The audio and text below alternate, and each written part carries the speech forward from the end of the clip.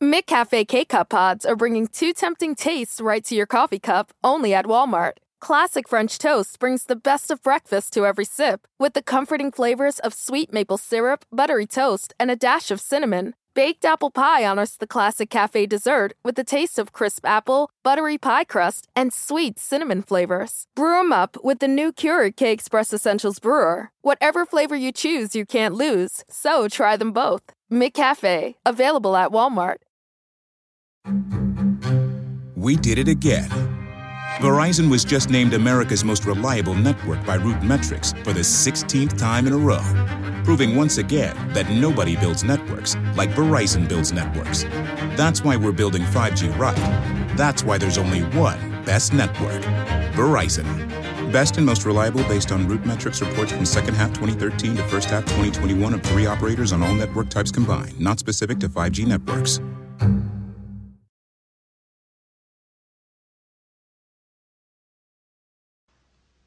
You know, so much of the time we're just lost. We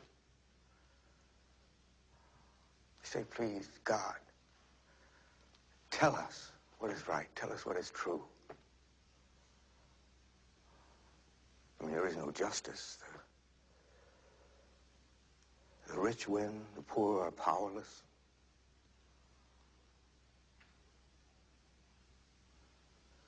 We become tired of hearing people lie. And after a time, we become dead.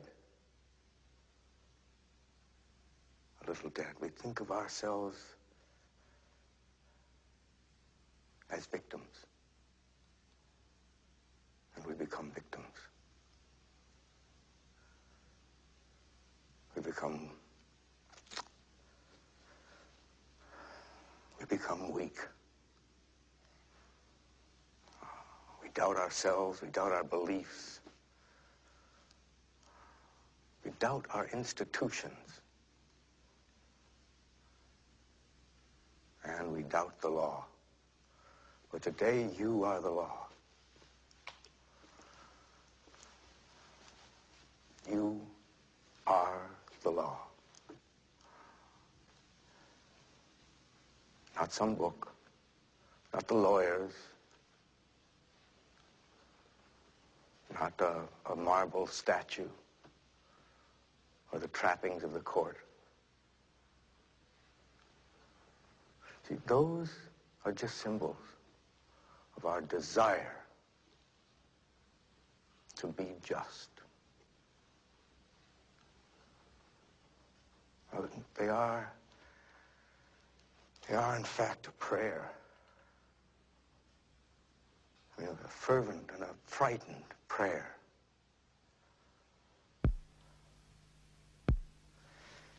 In my religion, they say, act as if you had faith. Faith will be given to you.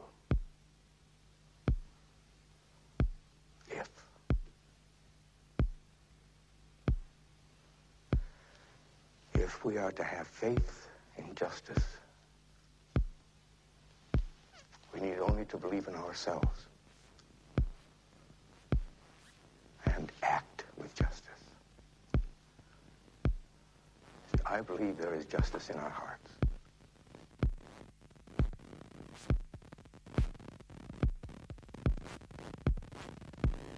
In October 2015, the French Radio Canada investigative television program Enquête uncovered stories of sexual violence toward Aboriginal women in the Quebec mining town of Val-d'Or, about 500 kilometers northwest of Montreal. The alleged victims spoke of a pattern involving the Quebec provincial police, the Sûreté du Québec, over a period of at least 2 decades. The women told how officers routinely picked up women who appeared to be intoxicated, drove them out of town, and left them to walk home in the cold. Some alleged they were physically assaulted or made to perform sex acts. Bianca Mouchoun recounted how male officers would give her beer they kept stored in the trunk of their vehicles. She said the men would later take her to a remote area. We went to a road in the woods, and that's where they would ask me to perform fellatio, said Mouchoun. They paid her $100 for service and $100 to keep quiet. Sometimes they paid me in coke, sometimes they paid me in cash, sometimes both. Another woman, speaking anonymously, said she was assaulted by an officer in his car on the road between Val d'Or and Waswanipi, a Cree community about 275 kilometers northeast of Val d'Or. He wanted a blowjob. I said no, she wrote. He threw me out and grabbed my hair. He left me alone on the highway.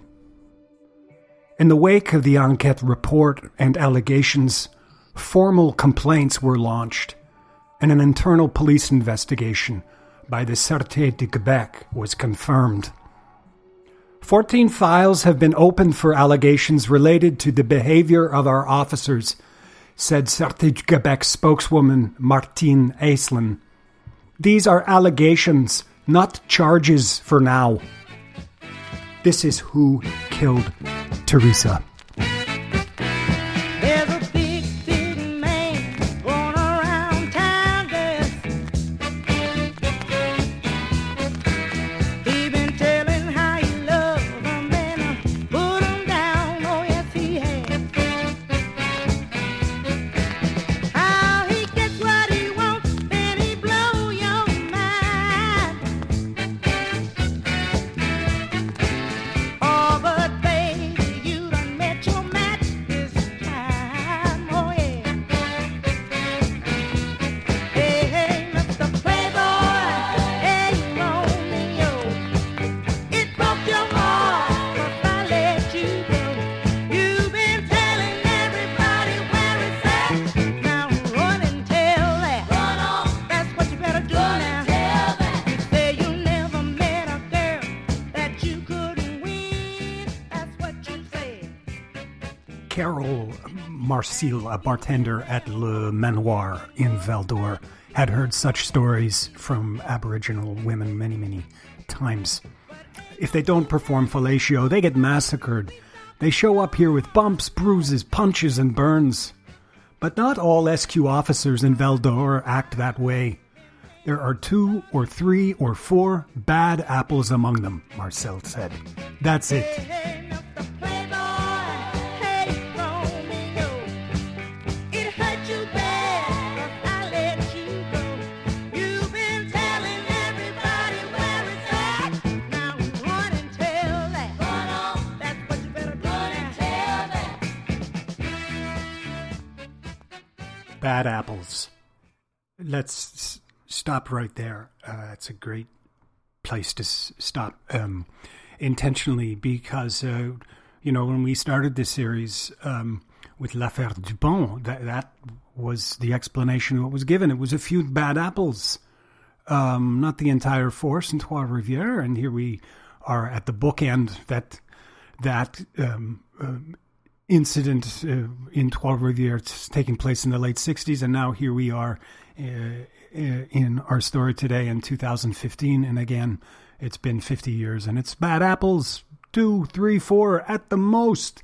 That's the problem. Couldn't be anything else. Of course not. What are you talking about? The Sûreté du Québec. A lot of this, kind of the background in the situation in Val d'Or, that the story broke in 2015, but this had been going on for decades, and not only in Val d'Or. Val d'Or is by no means should be scapegoated in a lot of northern communities where police protection is provided by let's just say it, a white force, whether it's the SQ, the RCMP, or a local police force. And much of this kind of boiled over with the disappearance in 2014 of Cindy Rupert House. She was 44, Algonquin, and she disappeared April 23rd, 2014 at a hospital in Val-d'Or, Quebec. And her family and many in the community felt the Sûreté du Québec did little to take seriously her disappearance. A Starlight Tour, sometimes known as a midnight ride, also known in Quebec sometimes as the Geographic Cure. It's a practice involving where police drive someone who they perceive as intoxicated far from town and ditch them in the middle of nowhere, often targeting First Nations people, Aboriginal people. It became the focus of an investigation in Saskatoon. There's quite a good book on it called Starlight Tour, The Last Lonely Night of Neil Stonechild. It's written by Suzanne Reber and Robert Renaud. In a case in the 1990s where men, including Neil Stonechild, their bodies were found frozen on the side of the road on the outskirts of town. In the Saskatoon affair, 2 police officers and a police chief were later fired, and 2 more officers were sentenced to 8 months in prison for unlawful confinement. Before continuing, I do want to acknowledge that today's story is a patchwork of reporting provided by the Montreal Gazette, CBC News, and French Radio Canada. And the original program, the Enquête documentary that sort of launched this whole Val-d'Or affair, I've put on the website, www.theresalore.com, ThereSalore.com. You can find that documentary both in English and French on the website. It's about 40 minutes long. Won't take you long to go through it. To give you a really good visual impression of certainly of the victims, who I don't go into as much detail as I should today. Simply because there's a villain in this affair, and I want it to be properly documented. And that villain is the institution known as the Sûreté du Québec. So they get most of the attention, but certainly you can hear the victims speaking in their own words in that documentary, and also get a very, very much a geographic impression of what the mining town of Val-d'Or is like. So Quebec's Indigenous leaders convene, and they immediately demand a sit-down meeting with then-Premier Philippe Couillard. We're giving Couillard 24 hours to meet with us, and even that is being generous, said Ghislain Picard, the Quebec regional chief for the Assembly of First Nations. It's a firm limit, and when it expires, we will act. Quebec's Cree communities also announce a boycott of businesses in Val-d'Or and say they will no longer hold their annual hockey tournament in the city. The tournament brings Cree families from across the province to Val-d'Or and injects an estimated $4 million into the local economy. Though the SQ were aware of the allegations brought forth by Radio Canada for at least 5 months, some of the officers in questions were only pulled from active duty after the Enquête broadcast. Quebec's Public Security Minister, Lisa Thériault, announces 8 SQ officers will be placed on administrative leave pending the results of an investigation, originally to be conducted by the Montreal police. Now, later, the Quebec government backtracks and says the investigation will be overseen by a civilian observer to ensure its findings are objective. And this is always it's like a broken refrain, one force investigating the other, all the way back to when we started this series, SQ investigating the Chambly force, which was a disaster in the 60s. How they can't it's you know, we're caught up, right? It's 50 or 60 years later, and there's still, after public inquiry after recommendation upon recommendation, they are still investigating themselves. Chief Picard states, "There's no trust between our community and the SQ. It's broken. Contrary to what many are saying, this is a crisis." And to give you a little context about Val-d'Or, you know, what is it? So we know it's this mining town, 500 clicks northwest of Montreal. It's really in the interior, man.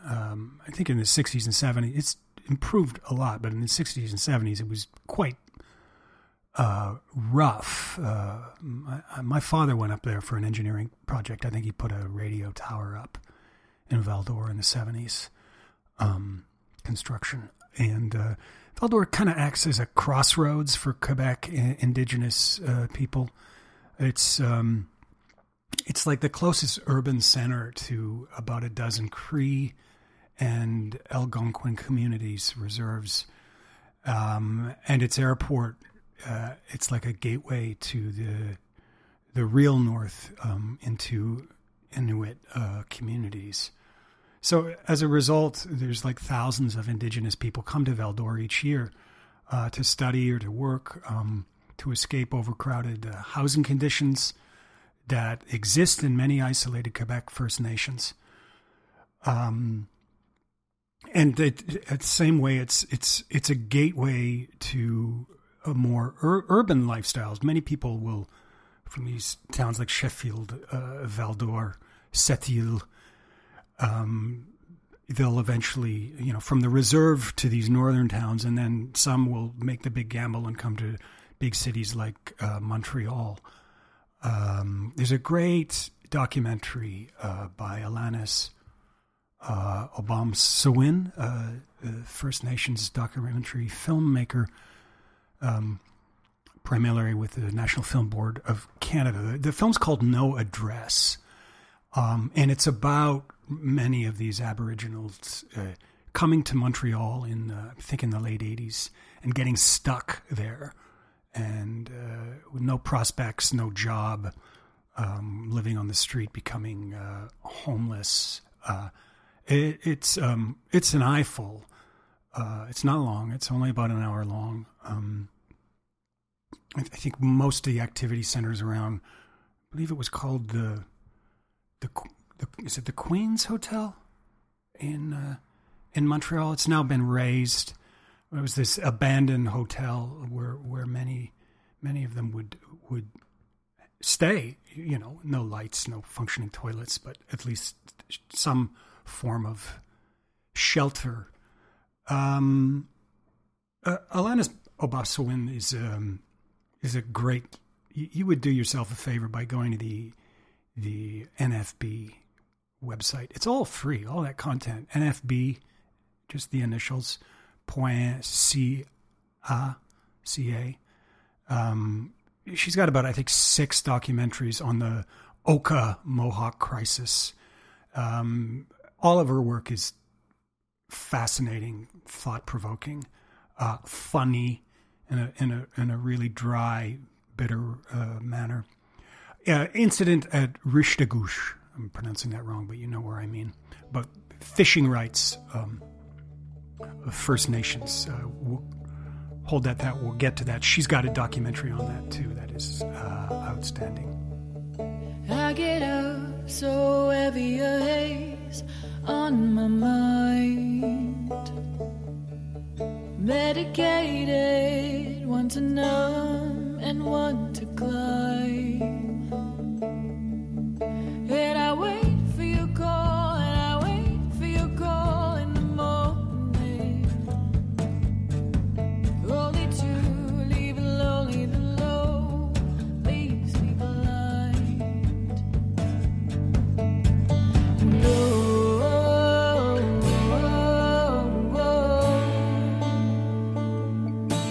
Losing all control.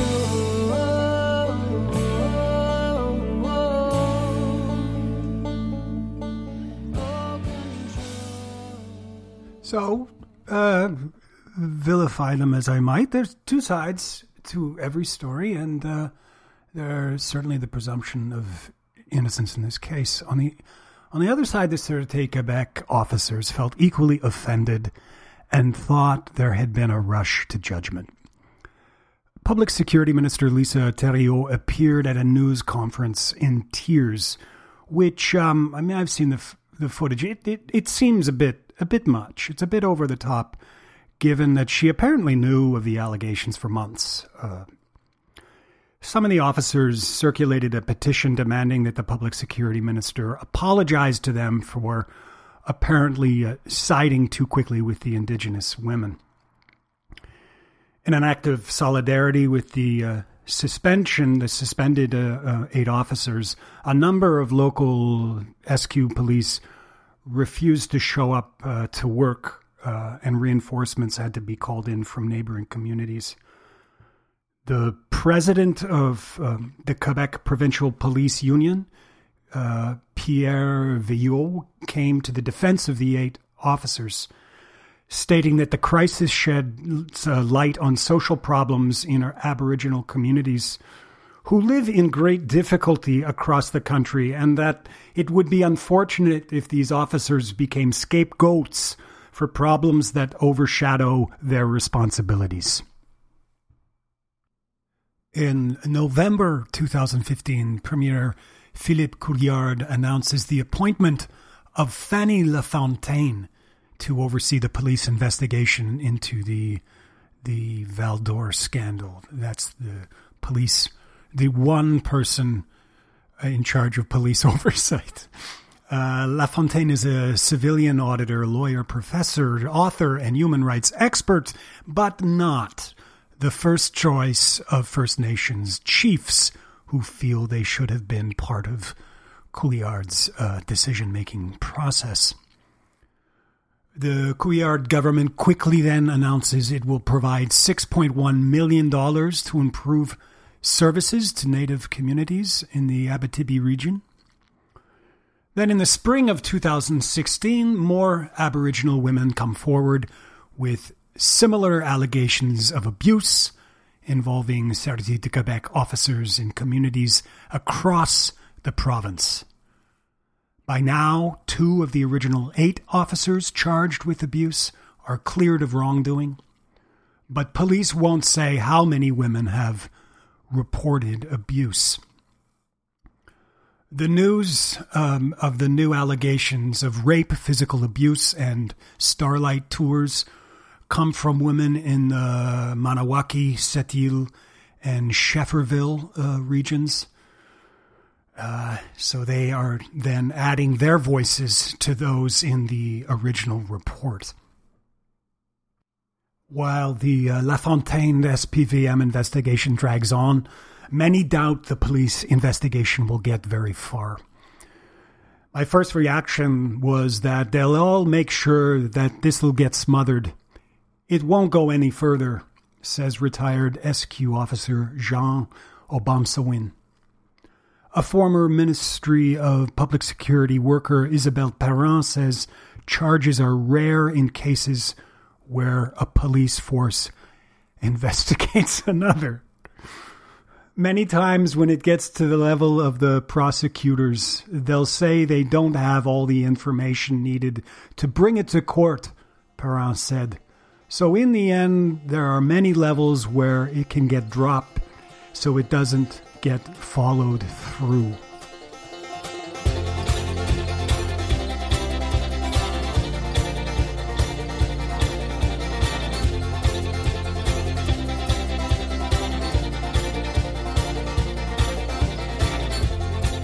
I've been stuck inside this moment.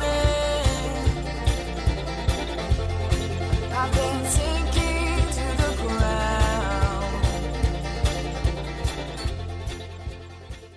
There's a cruel punchline here, and you know it's coming. In the fall of 2016, the Montreal police turn over 37 files of documented abuse against Aboriginal women in Val d'Or to prosecutors for review. But Quebec's Director of Criminal Prosecutions refuses to lay charges in connection with any of the 37 files, setting off a wave of criticism from activists and Indigenous leaders. In a statement, the victims describe feeling betrayed, humiliated, and express fear of the return of the suspended police officers, fear of reprisals, fear for our own security. One of the victims, Joyce Thomas, comments, "It's like encouraging the police to continue to do things." Fanny Lafontaine, the civilian auditor who was tasked with observing the investigation as it was carried out by the Montreal police, releases her report calling it a fair and impartial process. By now, members of the Sûreté du Québec are suing Radio-Canada for airing the Enquête report, calling it biased, misleading, inaccurate, incomplete, and untrue, further stating that it created a hostile working environment for officers in Val d'Or. I'll be running from the brink of time, terrified of holding on. I've been running from the brink of time, and I'll be running back to you. I'll be running back to you. I'll be running.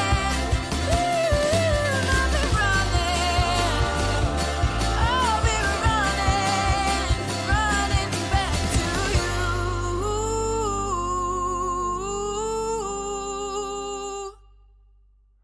you. In December 2016, the Quebec government proposes a full-blown public inquiry into police relations in Val d'Or, Quebec. The news comes after members of the federal inquiry into missing and murdered Indigenous women and girls says that its 2-year mandate isn't long enough to delve into the questions of Val d'Or. And I should give some explanation here of MMIWG, Missing and Murdered Indigenous Women and Girls. So this was a federal, and hold on to your hats because it's going to get a little confusing. So there was a federal inquiry launched by the Justin Trudeau government in 2016, a 2-year process that was kind of winding down at the time that all of this was blowing up in Val d'Or. So what they're saying is we can't go into all of that. Whatever, there are critics and supporters on both sides of that federal inquiry, and I'm not going to get into that. I'm not going to discuss that. All I'll say is that that report was released in June of this year, June 2019. It's a 1,200-page document called Reclaiming Power and Place. You can find it online, and within it has, that report has its own separate document concerning Quebec. There's a 175 supplement to the report that pays just special attention to Indigenous people in Quebec, but not Val d'Or, and not specifically, not police specific. So this is what the Quebec government is getting at this point in the story. There's been a federal inquiry into Indigenous victims, and within that federal inquiry, there has even been a supplemental report about Quebec. But we're going to have another inquiry, and if you're feeling shades here of Maddox Poitras that we talked about, and how there had been, a report on police corruption just prior to Lawrence Poitras launching a second inquiry into police corruption. Here we have an inquiry into indigenous-specific police corruption. Quebec loves their public inquiries. And in announcing this new inquiry, the Quebec government states that the commission won't repeat criminal investigations into police officers. Instead, it will focus on systemic racism and its causes. And while this is commendable, here we see again that we're getting further and further from the origins of the story, that SQ officers abused Aboriginal women. But, with that, even still, I think this is a good quote. Writing about the Oka crisis in 1990, Hubert Bosch, I think, says this quite eloquently. Quote, "The Sûreté du Québec had compiled a bulging record of operational blunders and gratuitous violence from the demonstrations and the FLQ activities of the late 60s and 70s to a series of excessive interventions in this decade," talking about the 90s, in native communities like Les Escoumins, Malio-Tenam, and Restigouche. Given their track record of excessive First Nations interventions, I personally don't think it's much of a stretch to see that systemic racism against Aboriginal women would have been a factor in the Sûreté du Québec practices of starlight tours and abuse. And if you don't know about, I don't know the details of some of these interventions. I do know Restigouche, and of course Oka, to which that Bosch article refers to. And it's always thought that they took a hammer to solve a problem that could have been resolved, with a little dialogue. They sent 200 to 300 people into Oka over, who has the rights to a golf course. They sent close to 300 people into Restigouche when all that the First Nations were asking for were rights to the salmon fishing. In full regalia, right, in full battle combat, with truncheons, the whole thing. So you can certainly believe that, this feelings of resentment and suspicions and hatreds were swelling over the decades. It's no surprise to me.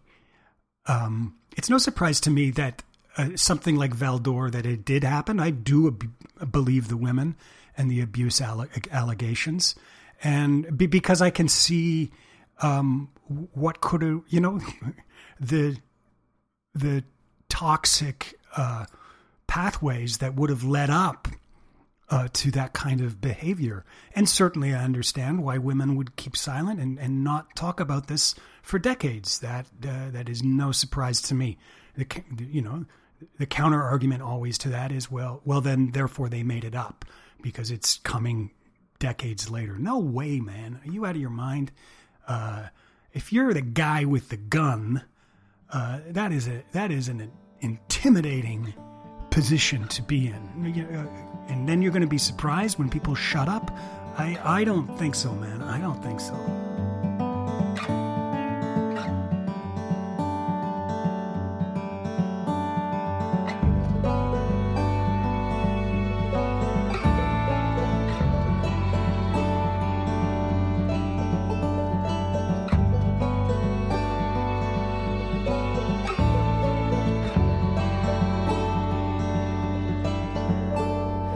Falling fast into all the little things. Sink away for fear we hide. In 2017, the Viens Commission is launched named after retired Quebec Superior Court Justice Jacques Vien, who leads the inquiry. There are the typical interviews and community meetings go along with these affairs. In 2017, the commission visits every Algonquin nation and 2 of the 3 Mohawk communities. In total, there are about 13 weeks of public audiences in Val-d'Or and 81 community visits, with 62 of them public information sessions. The work continues into 2018, with the process due to wrap up on November 30th of that year.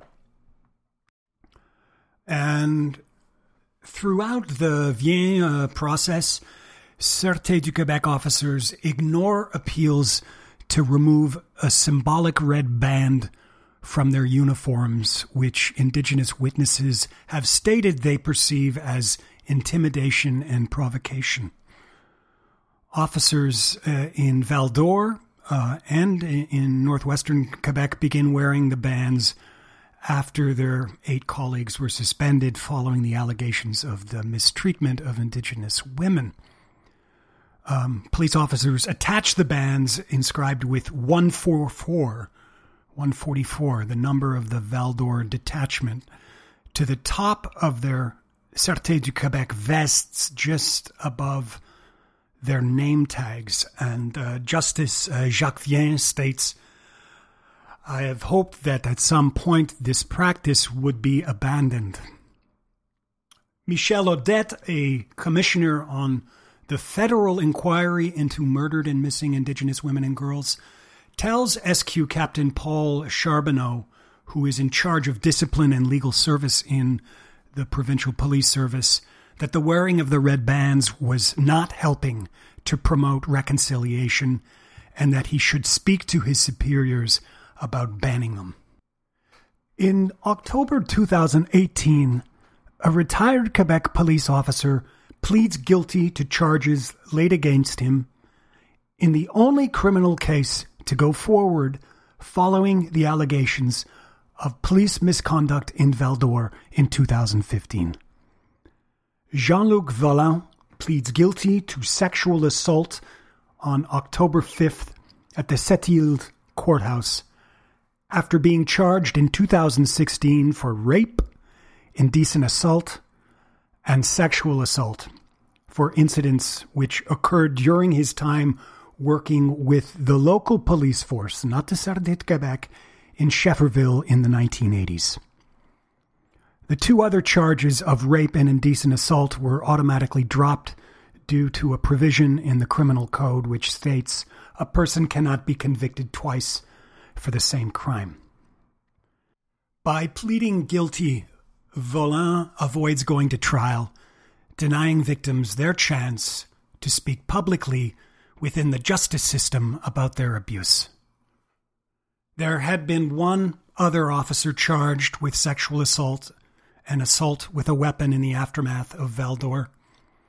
Alain Junot worked with the Sûreté du Québec in Schefferville in the 1990s, but Junot committed suicide in early 2017, 2 months after the Crown laid charges against him. In late October 2018, the person who commanded the Quebec Provincial Police in 2015 said he had no clue there were any problems of police misconduct at the Val-d'Or detachment, even in the months leading up to a wave of public allegations made by Indigenous women in the region. Martin Prudhomme testified at the Vien inquiry that until May 2015, I didn't have any information or details that led me to think there was a major problem in Val-d'Or. Prudhomme's testimony contradicts that of Jean Vicaire, a police officer who worked with the SQ in Val-d'Or in 2013. In August, Vicaire told the Vien inquiry that he had informed his superior of allegations of misconduct that had been reported to him by a local politician. Vicaire stated that he told his supervisor at the time and was shocked when that manager said that he was already aware of the allegations, naming a specific officer. Vicaire also testified that his fellow SQ officers had told him of intoxicated indigenous people being taken on Starlight tours. When asked if this was a phenomenon that is well known within the SQ, Prudhomme responded that he had never heard of such a practice before.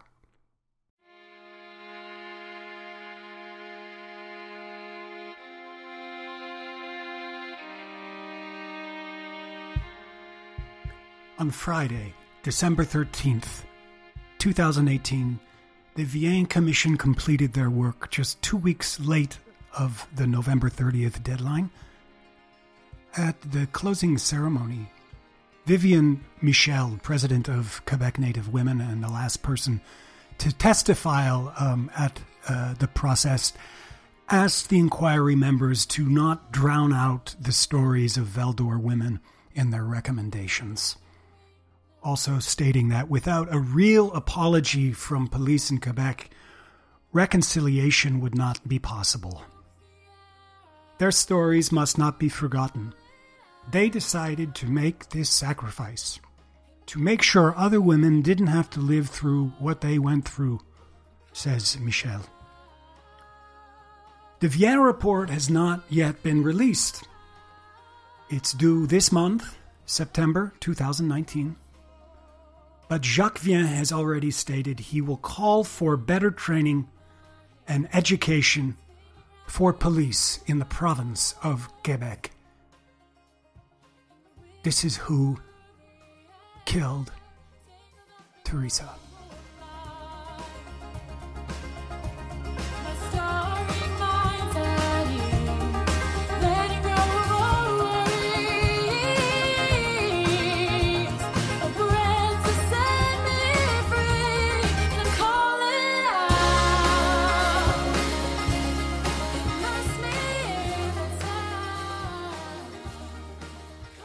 And I'm just remembering, I think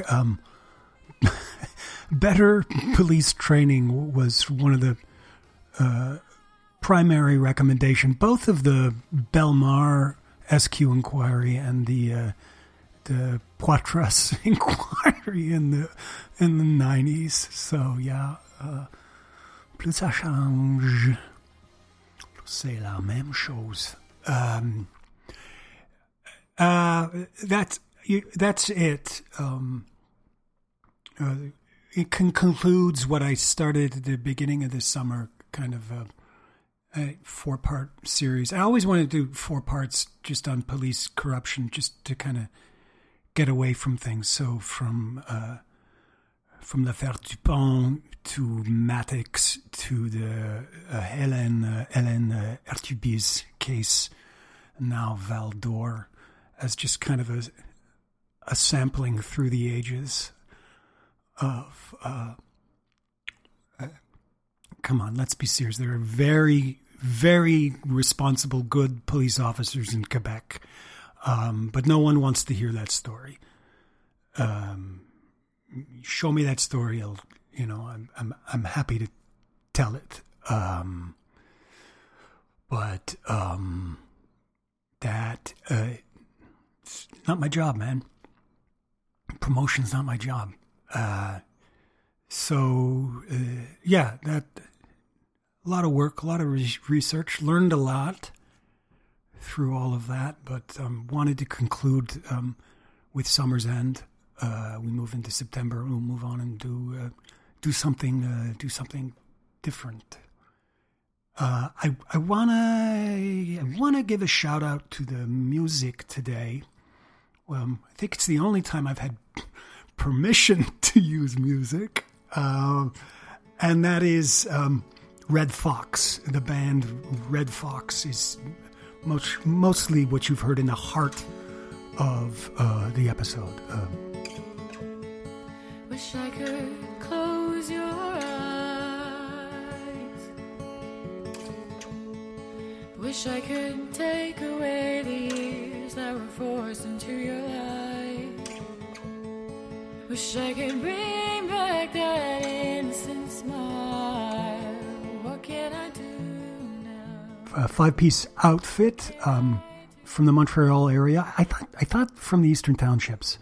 I noticed. I think they were playing in Ayers Cliff recently, but are going on a tour this fall. So the timing here is really, really great. And they are, young musicians. They describe themselves as being a little bit like the Punch Brothers or Mumford and Son. But I think they have a sound that's completely all their own. And I know them because one of the musicians is the son of a woman who I know from Teresa's whole affair. I'll just say that. But they are, as I say, they're on tour. And I just think they're fantastic. It might make not a, kind of a curve, kind of different than what I usually play. Maybe a little sentimental, a little poppy, which I hope they'll not find fault with me with that for saying that. But incredible musicianship. Let's start there, and great hooks, musical hooks. And I used them. I actually had worked out this arrangement back in the spring to do this. It just got delayed, but I'm really, really pleased with it. For reasons I won't go into, I thought I had some very specific reasons that for using a Red Fox for this episode. I'm not going to explain. You just have to kind of psychologically figure it out for yourselves, because that's the best way music works on people. But they're on tour, like I said. Beginning September 12th, they're going to appear in Montreal at La Marché à Côté, which is on Saint-Denis in the Plateau. So they're there. Then they're in Quebec City, Lennoxville for 2 stops at the Gate and at Masterclass. Then on in late September 28th in Ottawa, September 29th in Kingston. Moving into October, they're in Perth at the Perth Tea Room, Brockville, Peterborough, Toronto, October 4th at the Cameron House. The Cameron House? Are you kidding? It's been years. Oshawa, Backyard Oktoberfest, October 5th. Then on to Hamilton, London, Ontario, at the London Brewing Company, Oshawa, Cork and Bean, and rounding things out, October 13th at Mate in St. Catharines, Ontario. Red Fox, check them out. They're on Spotify. It's one word, REDFOX, Red Fox. Great band. And thanks so much, guys, for allowing me to do that. Been a real treat. Just a quick outro today because we're running out of time. As I said, there's a website, teresaallure.com, TheresaAllore.com. That is also the Twitter handle, at Teresa Allure, just without the point count on Twitter. There's a Facebook page. You can listen on, you're listening now, so wherever you listen, that's where you listen. But Spotify, SoundCloud, I don't know. What are the other ones? Stitcher, iTunes. Give us a good review. Share the episode. I don't know, stuff like that. I'm going to be switching platforms soon because I found out that tricks are for kids. SoundCloud is for kids. Time to put on my big boy pants. And so, yeah, I'm switching to, what's it called here? Something...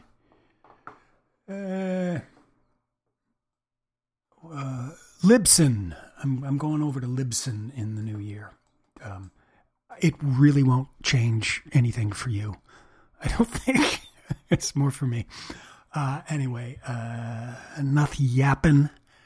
You've heard me yapping on here for just shy of 50 minutes, so I'm going to kill it. This has been Who Killed Teresa? I'm your host, John Allure. Have yourselves a great, great day.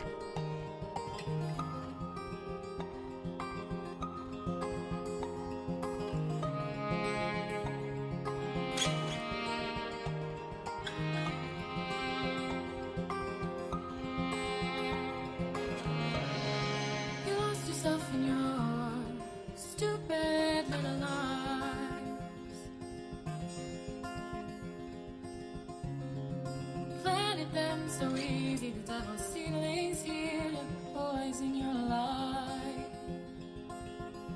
Oh, you, with all your innocence, you kept on giving all you had,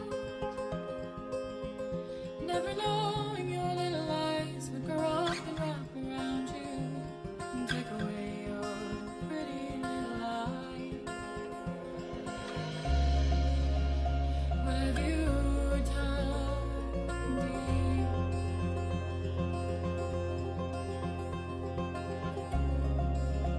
mask isn't fooling anyone but me.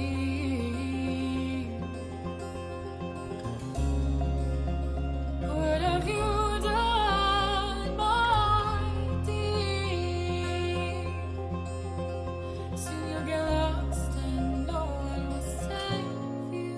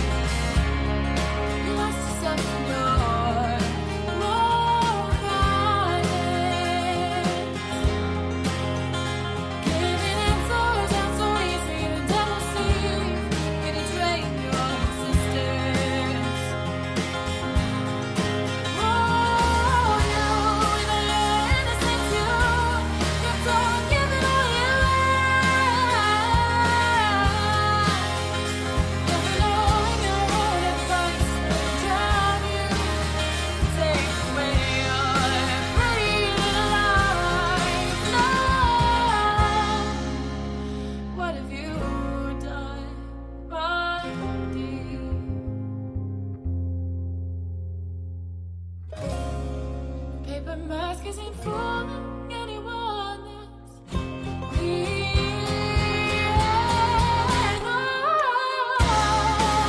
What have you done, my dear? Soon you'll get lost and no one will save you. Out there, out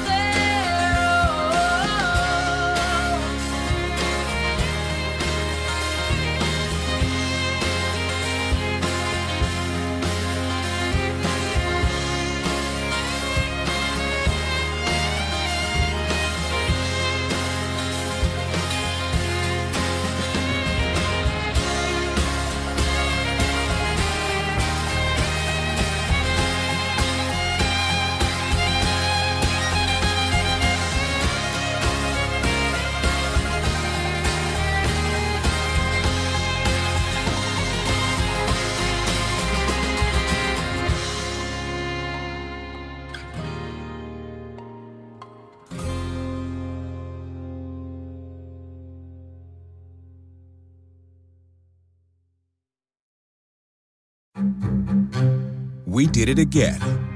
Verizon was just named America's most reliable network by Root Metrics for the 16th time in a row, proving once again that nobody builds networks like Verizon builds networks. That's why we're building 5G right. That's why there's only one best network, Verizon. Best and most reliable based on Root Metrics reports from second half 2013 to first half 2021 of 3 operators on all network types combined, not specific to 5G networks. We did it again. Verizon was just named America's most reliable network by Root Metrics for the 16th time in a row, proving once again that nobody builds networks like Verizon builds networks. That's why we're building 5G right. That's why there's only one best network, Verizon. Best and most reliable based on root metrics reports from second half 2013 to first half 2021 of 3 operators on all network types combined, not specific to 5G networks.